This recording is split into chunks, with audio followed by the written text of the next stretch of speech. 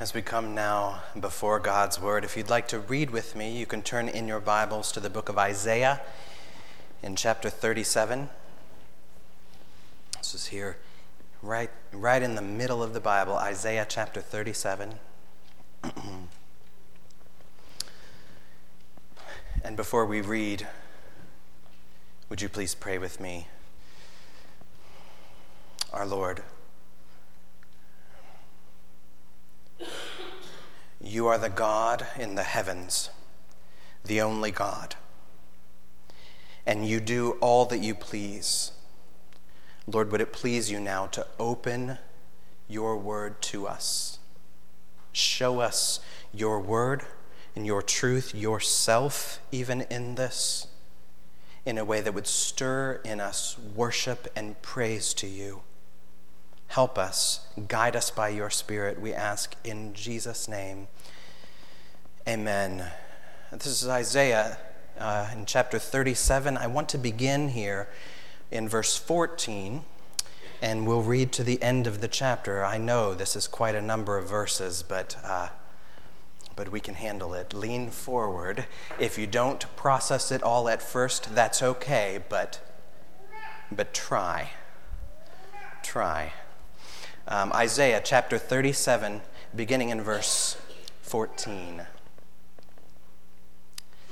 Hezekiah received the letter from the hands of the messengers and read it. And Hezekiah went up to the house of the Lord and spread it before the Lord. And Hezekiah prayed to the Lord, O Lord of hosts, God of Israel, enthroned above the cherubim, you are the God, you alone, of all the kingdoms of the earth. You've made heaven and earth. Incline your ear, O Lord, and hear. Open your eyes, O Lord, and see. Hear all the words of Sennacherib, which he has sent to mock the living God. Truly, O Lord, the kings of Assyria have laid waste all the nations and their lands, and have cast their gods into the fire, for they were no gods, but the work of men's hands, wood and stone, therefore they were destroyed.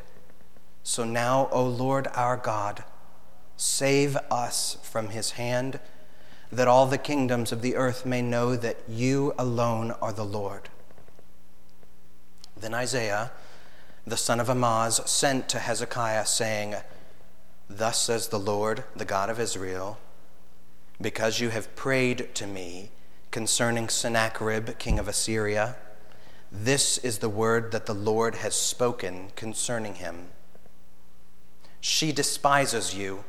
She scorns you, the virgin daughter of Zion. She wags her head behind you, the daughter of Jerusalem. Whom have you, Assyria, mocked and reviled? Against whom have you raised your voice and lifted your eyes to the heights?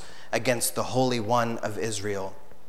By your servants you have mocked the Lord, and you have said, With my chariots I've gone up to the heights of the mountains, to the far recesses of Lebanon, to cut down its tallest cedars, its choicest cypresses, to come to the remotest height in its fruitful forest. I dug wells and drank water to dry up with the sole of my foot all the streams of Egypt.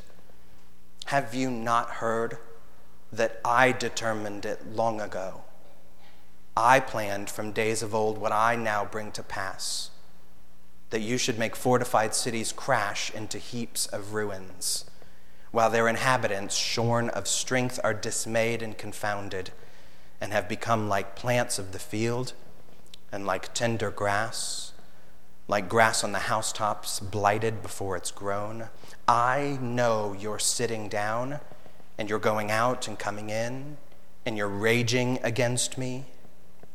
Because you have raged against me and your complacency has come to my ears, I will put my hook in your nose and my bit in your mouth, and I will turn you back on the way by which you came. And this will be the sign for you. This year you shall eat what grows of itself, and in the second year what springs from that, and then in the third year sow and reap and plant vineyards and eat of their fruit. And the surviving remnant of the house of Judah shall again take root downward and bear fruit upward. For out of Jerusalem shall go a remnant, Out of Mount Zion, a band of survivors, the zeal of the Lord of hosts will do this. Therefore, thus says the Lord concerning the king of Assyria, he shall not come into this city, or shoot an arrow there, or come before it with a shield, or cast up a siege mound against it. By the way that he came, by the same he shall return. He shall not come into this city, declares the Lord, for I will defend this city to save it, for my own sake and for the sake of my servant David. And the angel of the Lord went out and struck down 185,000 in the camp of the Assyrians. And when the people arose early in the morning, behold, these were all dead bodies. Then Sennacherib, king of Assyria, departed and returned home and lived at Nineveh. And as he was worshiping in the house of Nisroch, his god, Adramelech and Sharezer, his sons, struck him down with the sword. And after they escaped into the land of Ararat, Esarhaddon, his son, reigned in his place. This is the word of God. Now, did you get all that? I know that this is a lot to process, and if you were overwhelmed, let me help us out by zooming into just one verse. I think we can do this. The verse I want us to focus on, because it's the center of a lot of this, is verse 26. Let me read it again. This is the Lord now speaking. Have you not heard that I determined it long ago? I planned from days of old what I now bring to pass. This morning, we want to look at what he means when he says that. And so we're going to focus on the doctrine here of predestination. Boy, there's a word. The doctrine of predestination. That's our focus this morning. Now, before we can even get to that, we need to figure out what's going on here. Let's put a little bit of skin on these bones and set it back in the context we're in. You'll remember, if you were here with us last week, that the book of Isaiah can really be divided into two parts, or two acts, like two acts of a play, that the first half is about groaning, and the second half is about glory. Or we could say the first half is about God's judgment, and the second about God's hope. Where we are now in these verses, there's a little four-chapter arc. Chapters 36, 37, 38, and 39 is the space in between those two acts, what I'm calling the intermission between the acts. In this space between, what's happening here is that the world empire of Assyria is on the march. Assyria has attacked and destroyed and exiled most of the people of Israel, most of the people of God. All that's left is one little remnant, one tribe, the tribe of Judah. And last week, we watched as the high-level Assyrian official comes in to threaten Judah in the capital city of Jerusalem to try to get them to surrender to the Assyrians.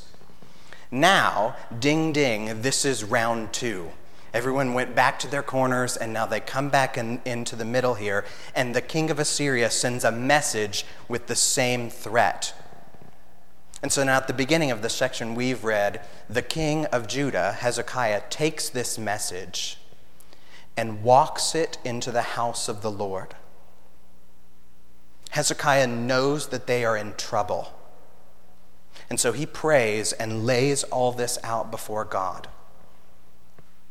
The bulk of the rest of the chapter that we just read, is the Lord's response then to Hezekiah's prayer. What the Lord is saying back to Hezekiah through the prophet Isaiah. And he speaks about Assyria, but to encourage Hezekiah. And you'll notice, if you look carefully here, that the word of the Lord to Hezekiah is not just, I will save you. Although he will save them. It's more than just, I will save you. His word to them is this: Assyria is not in charge.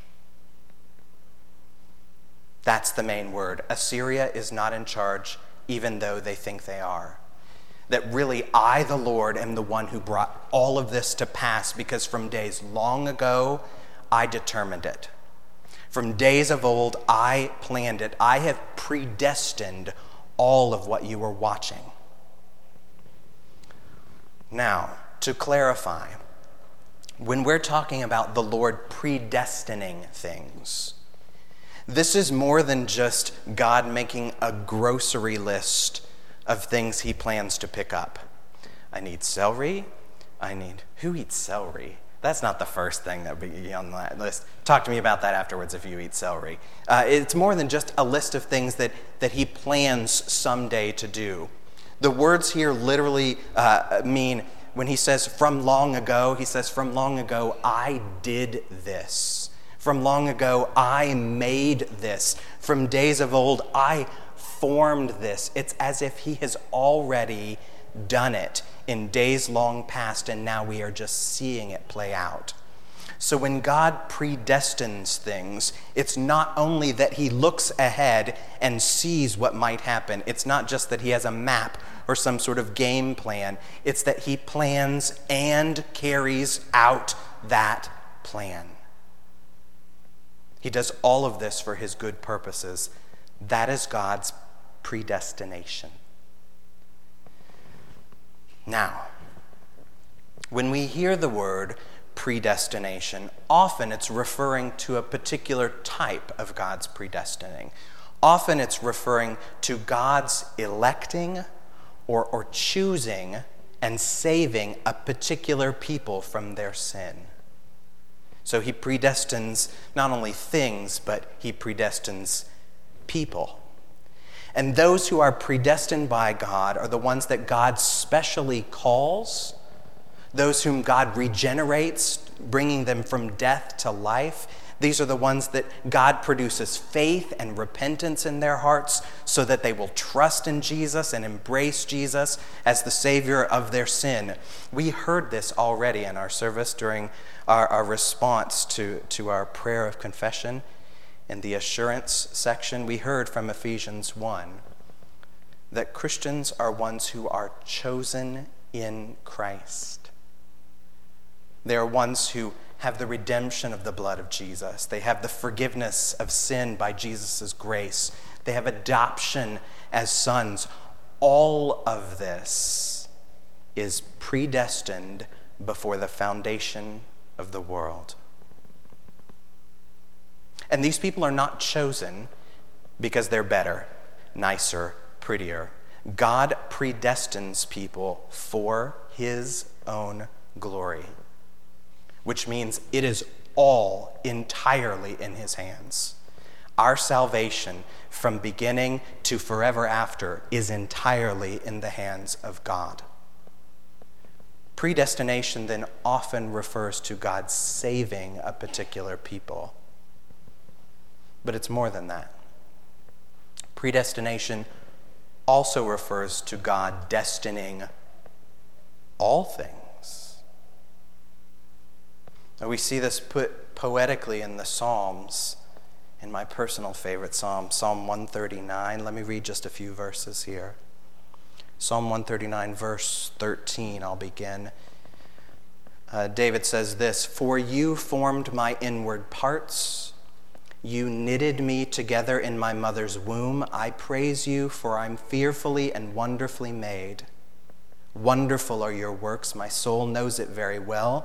My frame was not hidden from you when I was being made in secret, intricately woven in the depths of the earth." Here's what we want. "Your eyes saw my unformed substance. In your book were written, every one of them, the days that were formed for me, when as yet there was none of them." In your book were written, every one of them, the days that were formed for me, when as yet there were none of them. That's kind of a funny way to say it, yes? If I can put it in a different way, while in the womb, says David, before I have even taken a breath of the outside air, my every day has been written in your book. The day of my first breath is determined, and the day of my last breath is determined, and every day in between. All of it is already marked down according to God's plan. These days are set in ink according to God's good purposes. And I don't know about you, but I find this comforting. I find it comforting, the thought that God has predestined every particular day of my life. But even as I say that, I am aware and know that it does not feel comforting to everyone. Even to many Christians, this can be a very challenging doctrine. It's a hard doctrine in some ways. It's a doctrine that will ruffle our feathers to think that God determines all things. But we should expect that the Bible will sometimes ruffle our feathers. To think about our lives as predestined can sometimes feel surreal. You know, like something out of a sci-fi novel, or you know, like a time travel movie. There was a movie, a cult classic when I was in college. I won't mention the name of the movie because, well, the movie's odd. But it was very popular when I was in college, and there's a scene in this particular movie where there's a teenager, I think, and his dad sitting watching TV, and the son sees this beam come out of his dad's chest, like this sort of silver wavy thing. It comes out of his chest and heads toward the fridge. And then just a few seconds after he sees it kind of stretch out, the dad stands up and follows. The dad can't see the beam, but follows it to the fridge, gets a drink, and follows the beam all the way back to his chair. And then the son sees this beam kind of bounce across in front of the TV, and then here comes his sister, following the exact path of the beam. And then the son sees a beam come out of his own chest, and he stands up and starts to follow it, because what else would you do? This is an odd way to think about it, as if like my path is somehow already set and here I go. This is a strange way really to think about our lives. So if you're really hardcore sports and you really want to watch a game but you have to work, and so you record it on your DVR, the football game. Anyone ever actually done this?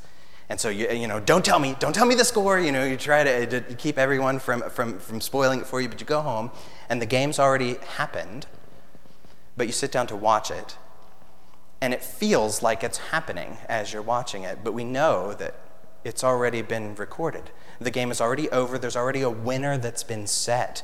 It just feels like it's happening now as I'm seeing it all play out. Predestination is a brain burner.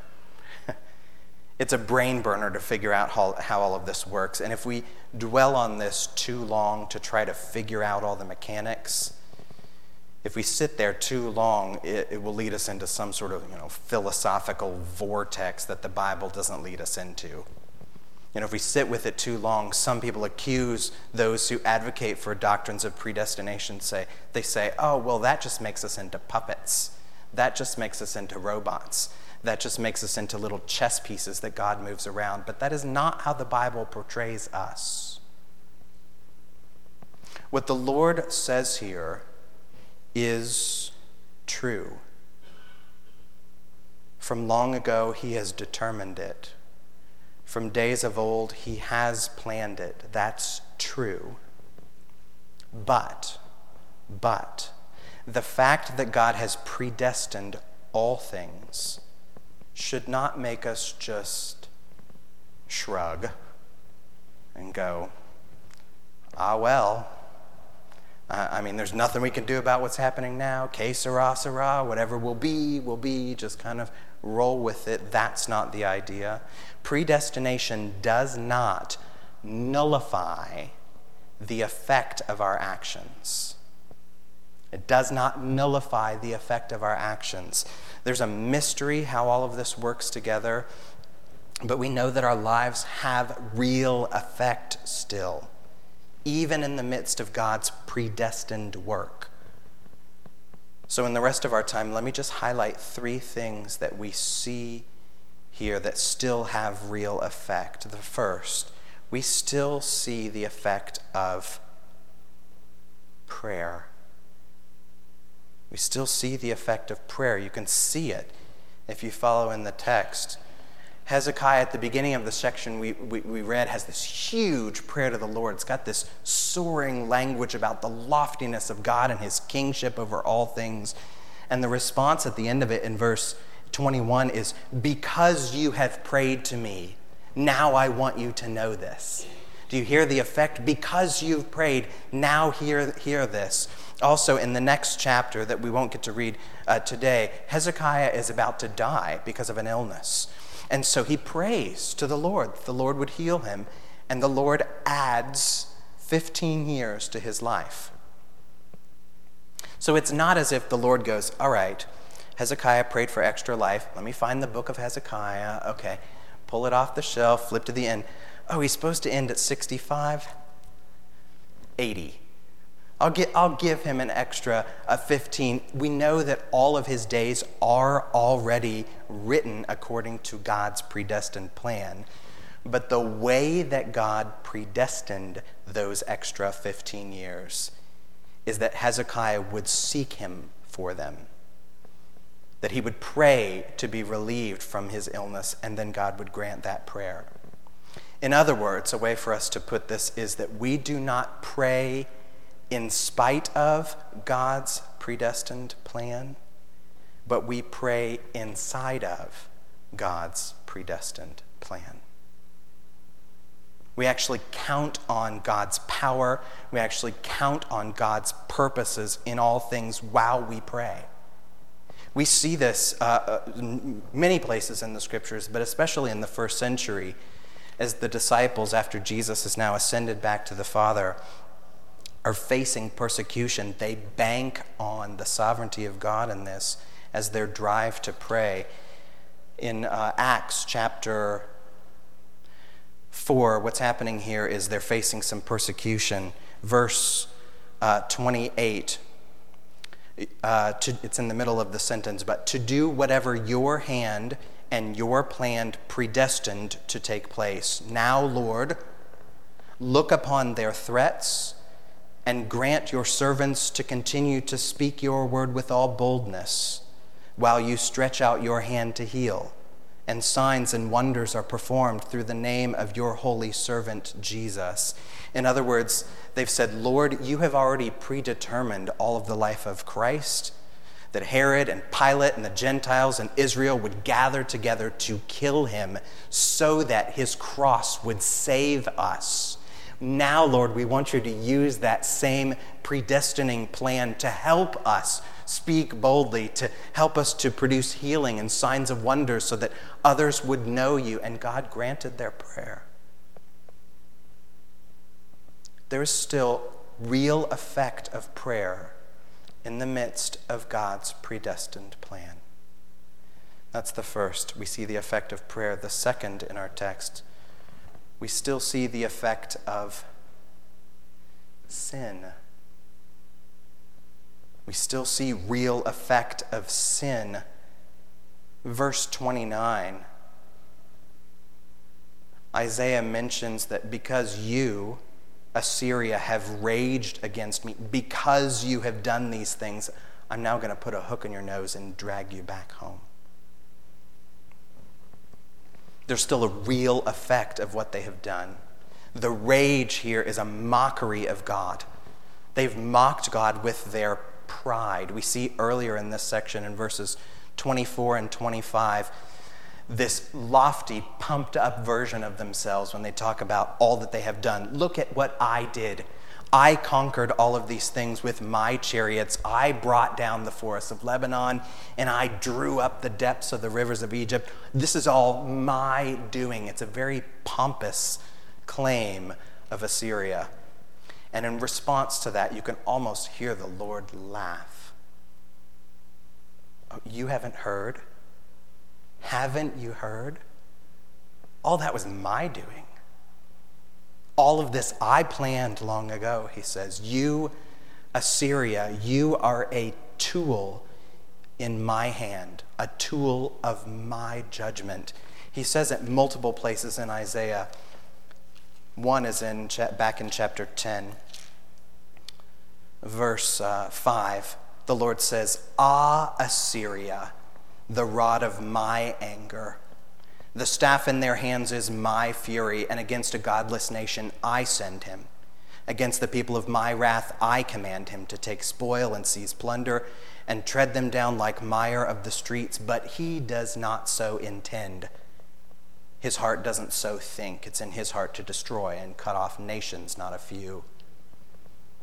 He's saying to Assyria, you're marching around with your chariots, with your people, with your armies, and you're seizing all these nations, and you think all of this is your own doing, but you don't even recognize that you are the axe in my hand. The fact that you, Assyria, are doing my predestined work does not excuse you or nullify the effect of your sin. A good way to think about this is what C.S. Lewis once said. He wrote this: "You will certainly carry out God's purpose however you act. But it makes a difference to you whether you act like Judas the betrayer or John the beloved." There is still a real effect of sin in the midst of God's predestined plan. Finally, the third real effect we see the effect of daily living. The effect of daily living. The Lord says here at the end of Isaiah's big comment in all of this discussion, he says, "Look, I've planned that Assyria would bring judgment upon these cities, that Assyria would ruin them. I have also planned that Assyria would be turned back and Jerusalem would be saved. And the sign of all of this, Jerusalem, is that you're going to spend 2 years eating whatever naturally grows from the ground. Whatever is already there, whatever you can pull together. But in the 3rd year, I want you to sow again. I want you to plant again. I want you to harvest the fields again and eat of the fruit of that. I want you to go back to carrying on your daily living, and that is the way that I have determined to care for you." The fact that the Lord determines our days does not mean we don't fill our days still with daily living, with good things even, with work and school and parenting or grandparenting and laundry and breakfast and date nights and all the ups and downs that go with all of these things. We do all of these things because they really do matter, and God's plan for them doesn't undermine their value. In fact, that's the thing that upholds their value. We still see a real effect of daily living even in the midst of God's predestined plan. Now, all of that said, Isaiah's point when he brings the word of the Lord here is not to tell Hezekiah, go out and do this stuff. He's not saying to him, Hezekiah, go pray and seek the Lord. Hezekiah, go shun sin. Hezekiah, go be faithful in your daily living. That's not the point for us either as we read this, although I hope we do those sorts of things. This is part of God's goodness to us. His point, though, is to show Hezekiah that the Lord is in control of everything. Everything. The Lord's in control of all of it. Whether a city is brought to a heap or whether that city stands defended. Whether you are going out or whether you are coming in, all of it the Lord planned from long ago, and he now brings it to pass. So when we say that the Lord is God and the only God, we mean it. And when we say that the Lord is enthroned above all things, above the angels and the cherubim, that he's the king of all the kingdoms of the earth, we mean it. And when God says, I have planned to save this city for my sake, so that the earth will know that I am the Lord, he really means it. The effect of these things, as we see that God is really in control of all things, that he has really predestined all things, the effect is that we would be humbled before him. And as we are humbled, we would find rest in knowing that the Lord is really God. As we wrap this up, we're headed to the end here. But I just want to mention that the most striking part about this whole event is how it ends. You know, most of the section that we've read is people talking. Isaiah's praying, Hezekiah's praying, Isaiah's bringing the word of the Lord. And so here we're hearing the word of God. But in the last 3 verses of the chapter, we finally get to see the act of God, the acts of the Lord. It's just 3 verses. It's just a couple of sentences about what happened, the result of the threat of this giant Assyria against this tiny remnant Judah, and how that played out. If you look, here's what occurred. The angel of the Lord comes and strikes down 185,000 in the middle of the night. In the morning, they wake up and see their camp full of bodies, and they hightail it back home. When they get home, the king of Assyria goes into his temple to worship his own God, where his own kids murder him. The end. I mean, it's just a very extremely dramatic set of events. There's lots going on yet the way that it's described is almost sort of anticlimactic. Like, I want to hear more about what is going on there. It's as if there's this huge build, and they're threatening and squeezing, and then it's just all over like that, like almost a breath. It's as if the author is telling us, reminding us that on one hand, the threat feels very real. But on the other hand, it's not even a real threat at all. I mean, this is not a contest between good and evil. We're not just waiting to see who wins. God wins. Every time he wins because he is really the Lord. That's the story of the Bible from the creation of Genesis to the new creation of Revelation. The Lord has predestined all the pages of his book. He has written it in his own hand. So have you not heard that I determined it long ago, that I planned from days of old what I now bring to pass? In light of this, Christian, be humbled before God and find rest there. Would you pray with me?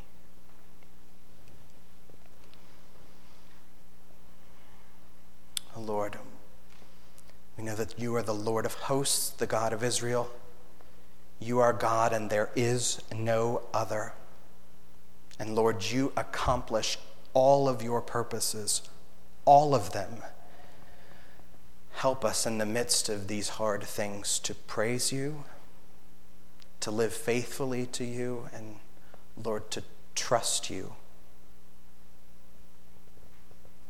And we give you praise in Jesus' name.